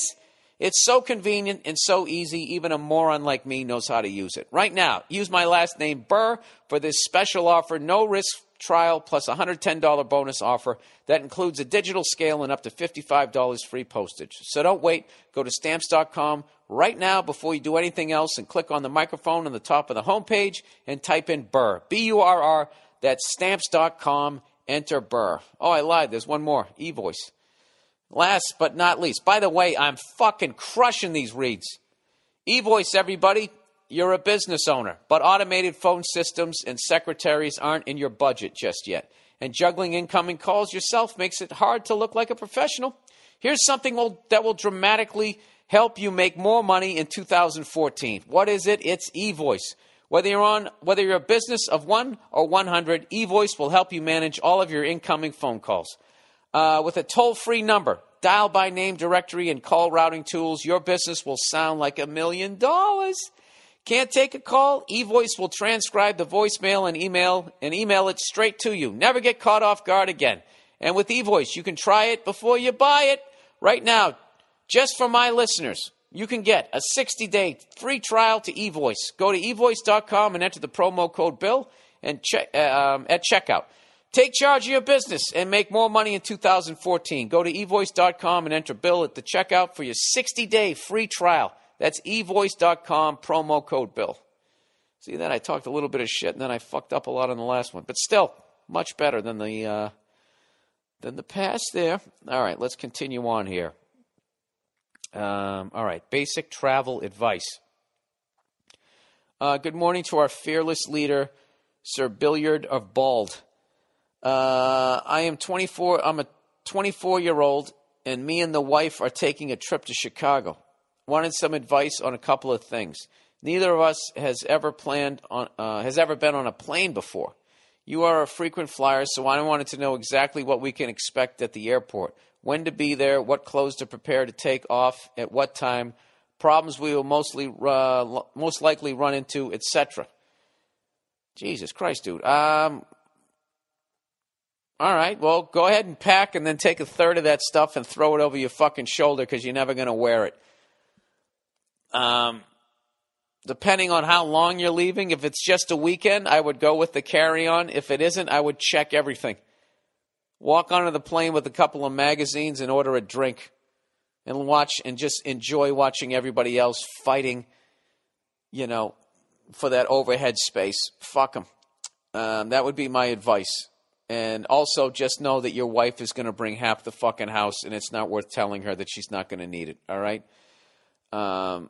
The only thing worse than having to pay for her extra bags is watching her cry that there's nothing to wear and then having to go downstairs to the fucking lobby mall there and pay 10 times the price to get her a fucking dress. All right, number 2, best places to eat there. Best burgers, slice of pizza, personal favorite too. I would like to add that I am milk white and redheaded like you, so a place that is not in the stabby, muggy part of town would be preferred. Really wanting some advice from an experienced vet. Thanks, and go fuck yourself. I don't know where the best places are to eat in Chicago. Like, I visit there and I just eat at the closest place, and then I go and do my show. According to Jim Croce, the south side of Chicago is the baddest part of town. But if you go down there, you better best beware of a man named Leroy Brown. And I believe he has a custom Continental, and he has a Cadillac, too. He got a 32 gun in his pocket full of fun. He got a razor in his shoe. Right on, and he's bad. Bad. I don't know where to fucking eat there. All I know is that what you should do, you can find all of that out on a website. One of those foodie fucking websites. They'll tell you where to go. But those foodie things can be wrong a lot of the times. What you want to do is ask a local. Wherever you stay, just find somebody who has a heavy Chicago accent and just say, listen, I'm a tourist. I don't want to go to the touristy place. Where do you go to get whatever the fuck you're looking for? You want a pizza, you want a burger, and that guy will tell you. All right? That's the way to do it. Okay? Here we go. All right. Oh, by the way, I forgot to mention when I saw that drum clinic, the Common Thread one, there was a musician there, Drew, of a band called Drew of the Drew. If you like not mainstream music and you'd like to see somebody who's really trying to do something different, check that guy out. I was very very impressed. It made me feel old. Like they were drawing from shit that, like, to me, I already considered like new music. Like all that DJ dubstep shit, like, to me is like came out in the last 6 months, even though it's probably been around for fucking 20 years. Anyways, Drew of the Drew, check it out. Anyways, gynophobia. Maybe I'll put up a link actually. Hey, Billy Bo Baggins. Is it gynophobia? You afraid of the gynecologist? I don't fucking know.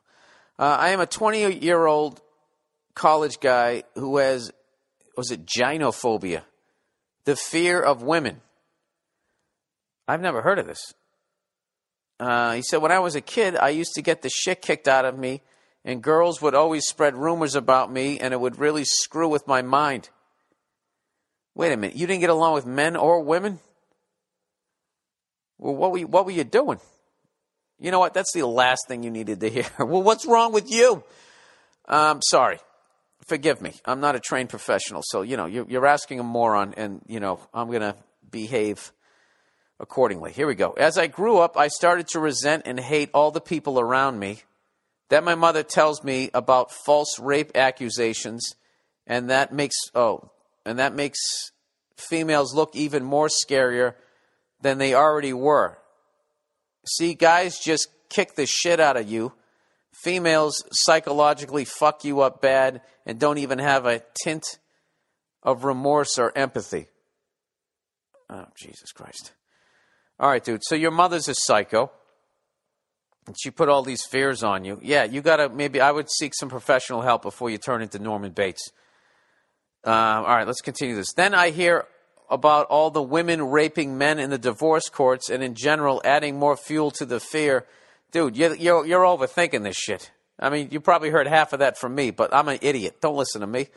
He says, it's gotten to the point where when a female introduces herself to me, I just see her as a potential mind-raping and prolonged exercise of getting verbally abused. So I just always say, sorry, but I have somewhere to be right now. Goodbye. And I walk away. Sir, can I steal that from you?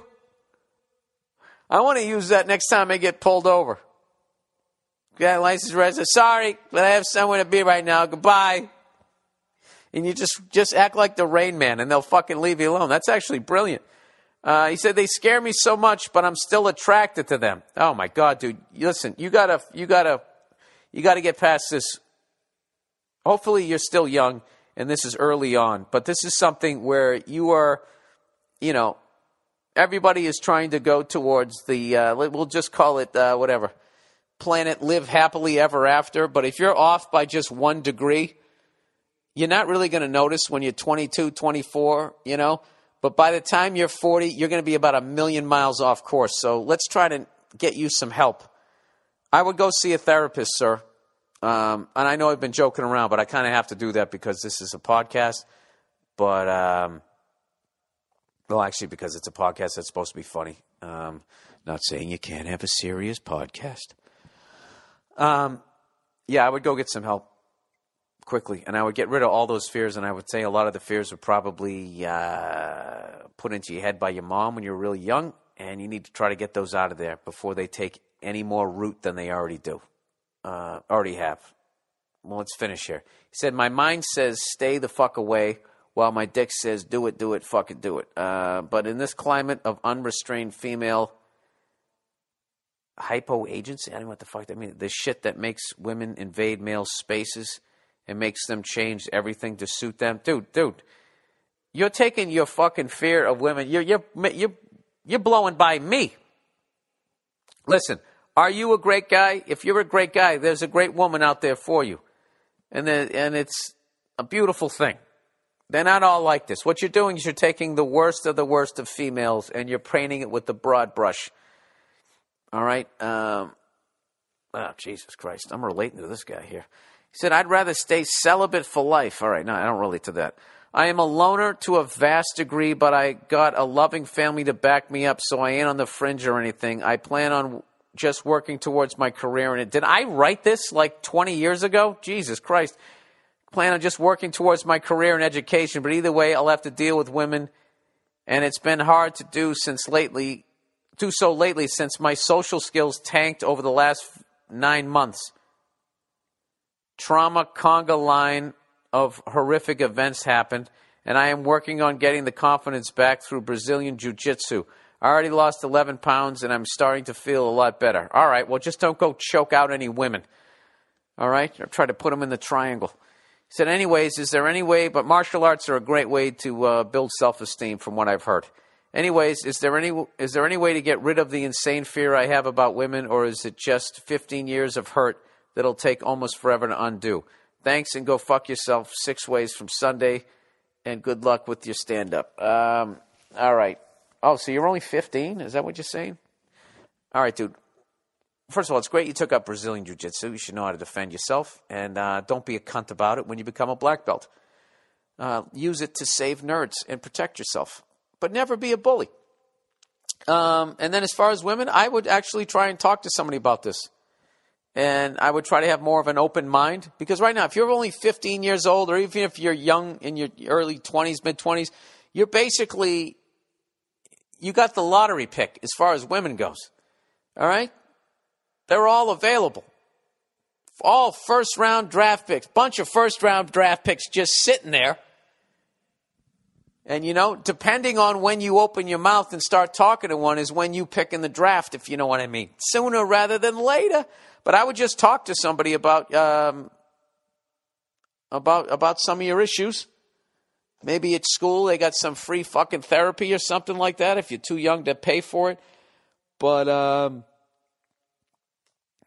I don't know. I would talk to some of your guy friends about it. You know what I would do? I would openly talk about your fear of women to friends. You know, and I would sit down with your mother and just say, listen, I have major issues with women right now, and I think some of it stems from a lot of the negative things that you've said about them, and I need you to stop doing that because it's fucking with me. Don't say that part, but say it in a nicer way. But if she's, you know, I don't know. That's the hardest fucking thing is because you are born into the religion of your parents, you know, and into all of their beliefs. And hopefully they have more good than bad, but they're human, so they're going to be wrong. And, you know, when you're a little toddler all the way through like 7, 8 years old, your parents are godlike. You just think they know everything and they have all the answers. They never look unsure. You do everything that they fucking say. So a lot of that stuff just really takes deep root, like it's law in your head. And then in your teenage years, you start breaking away. You realize some of it's bullshit, and that's when some anger can come out and that type of stuff. So I would say what you're going through is normal. It's just that you maybe had an extreme helping of some fucking anti-woman shit, which I can relate to because I did too, and I had to fight through that shit. I mean, it took me, I didn't get married till I was 45. I had major fucking issues, but it's like anything. Look, just use the martial arts thing as a metaphor or a simile, whatever the fuck you're supposed to, whatever the right terminology is. Look, you did that, you stuck with that, you lost 11 pounds. You worked towards that. Look at what you're getting. You're getting positive results, and it hasn't been easy, right? But you keep showing up, you get positive results. I would do the same thing with your women issues. I would just start working on it. Next time a woman comes up and says hello, don't say I have somewhere to go. Just say hello back and stay in the conversation for as long as you can. And when you feel like bailing, just say, listen, I'm really shy around women, and it's something that I'm trying to work on. Just put it out there. And you know what? I guarantee 80% of them are going to say, aw. When they do that, they're going to love it. And next thing you know, you're out there watching a romantic comedy with some lady having a good time. But I would address it sooner than later. I'm telling you, dude, you think it's a mountain. It's stepping up onto the curb. It's all in your head. And that's totally normal because I would guess that your fears started when you were in my mom's godlike phase of your life. So you think it's, what's that fucking mountain Everest, that everybody tries to climb up? It isn't. Okay, it's a little fucking anthill. And you can do it. All right? I believe in you. Good luck, sir. There you go. Well, that's the podcast for this week. Congratulations to the Seattle Seahawks. All right? You finally won. You fucking won the Super Bowl, and now I can't give you any more shit. Actually, I still will. Just stop doing that loudest crowd ever, all right? You got the fucking trophy. You've been there now. Act like you've been there before. Do not disappoint me next year. You know it's coming next year. You know it is. There's going to be so many people dressed up like characters. You're going to make the Raider fans. I don't even know what the expression is. I don't know what happened. Jesus Christ. Whatever happened to that Raider fan base? That crushes me every time they pan to the end zone. Everybody's out there, somebody dressed like Fred Flintstone. It's like, what are you doing? All right, that's the podcast. Oh, by the way, and I've been watching, I watched a bunch of hockey this week because of, I didn't watch any of the Super Bowl hype, but Jesus, with that Bruins performance against the Canadians. Jesus Christ. How do you not get up for a game against the Canadians? I know the Canadians have a good team, but Jesus Christ, we looked fucking horrific. But it's good, though. It's all good. Canadians have a good team, so hopefully we'll meet each other in the playoffs. And we'll have another classic. That's what I'm hoping for. So, all right, that's it. Where the hell am I this week? I'm going to be in a casino outside of Minneapolis. It's already sold out, so thank you to everybody in Davenport and every other goddamn city out there in Minnesota. And I can't wait to get out there. Hopefully it doesn't fucking snow.